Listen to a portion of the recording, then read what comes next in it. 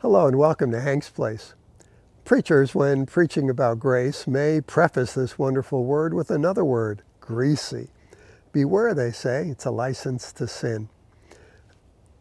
Well, there may be people out there looking to justify their outrageous behavior by invoking a reference to God's grace, but honestly, pride, arrogance, rebellion, self-will, they don't need excuses or crutches, do they?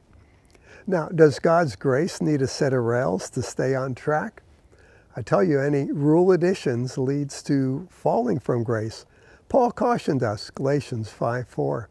And soon, rather than rejoicing in the goodness of God, that person will find themselves depressed, anxious, failing to measure up to all those rules. I tell you, God's grace needs no help from us with rules, my friend. Let's focus for a moment on God's loving kindness, showered upon us for no deserving reason, but because it is who God is. He chooses to relate to us in loving kindness. Now, how does a person know when they have come to receive, to grasp, to understand by experience God's loving kindness? I use the word reciprocity. That means returning in kind of the same kind. For example, 1 John 4:19. We love, for he first loved us.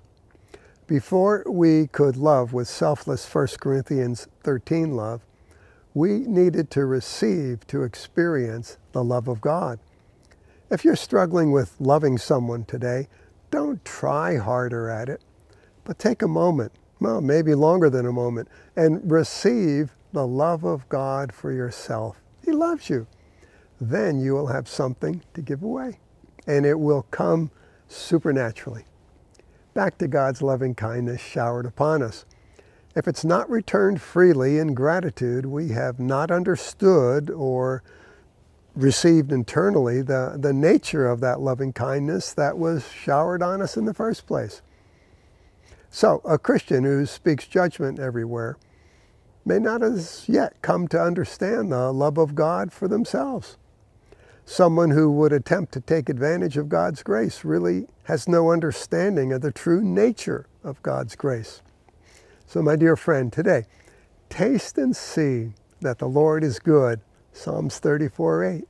Drink deeply from the river of his delights, Psalms 36:8. Revel in his love, experience his grace for yourself, and you'll have much to give away to help others come alive.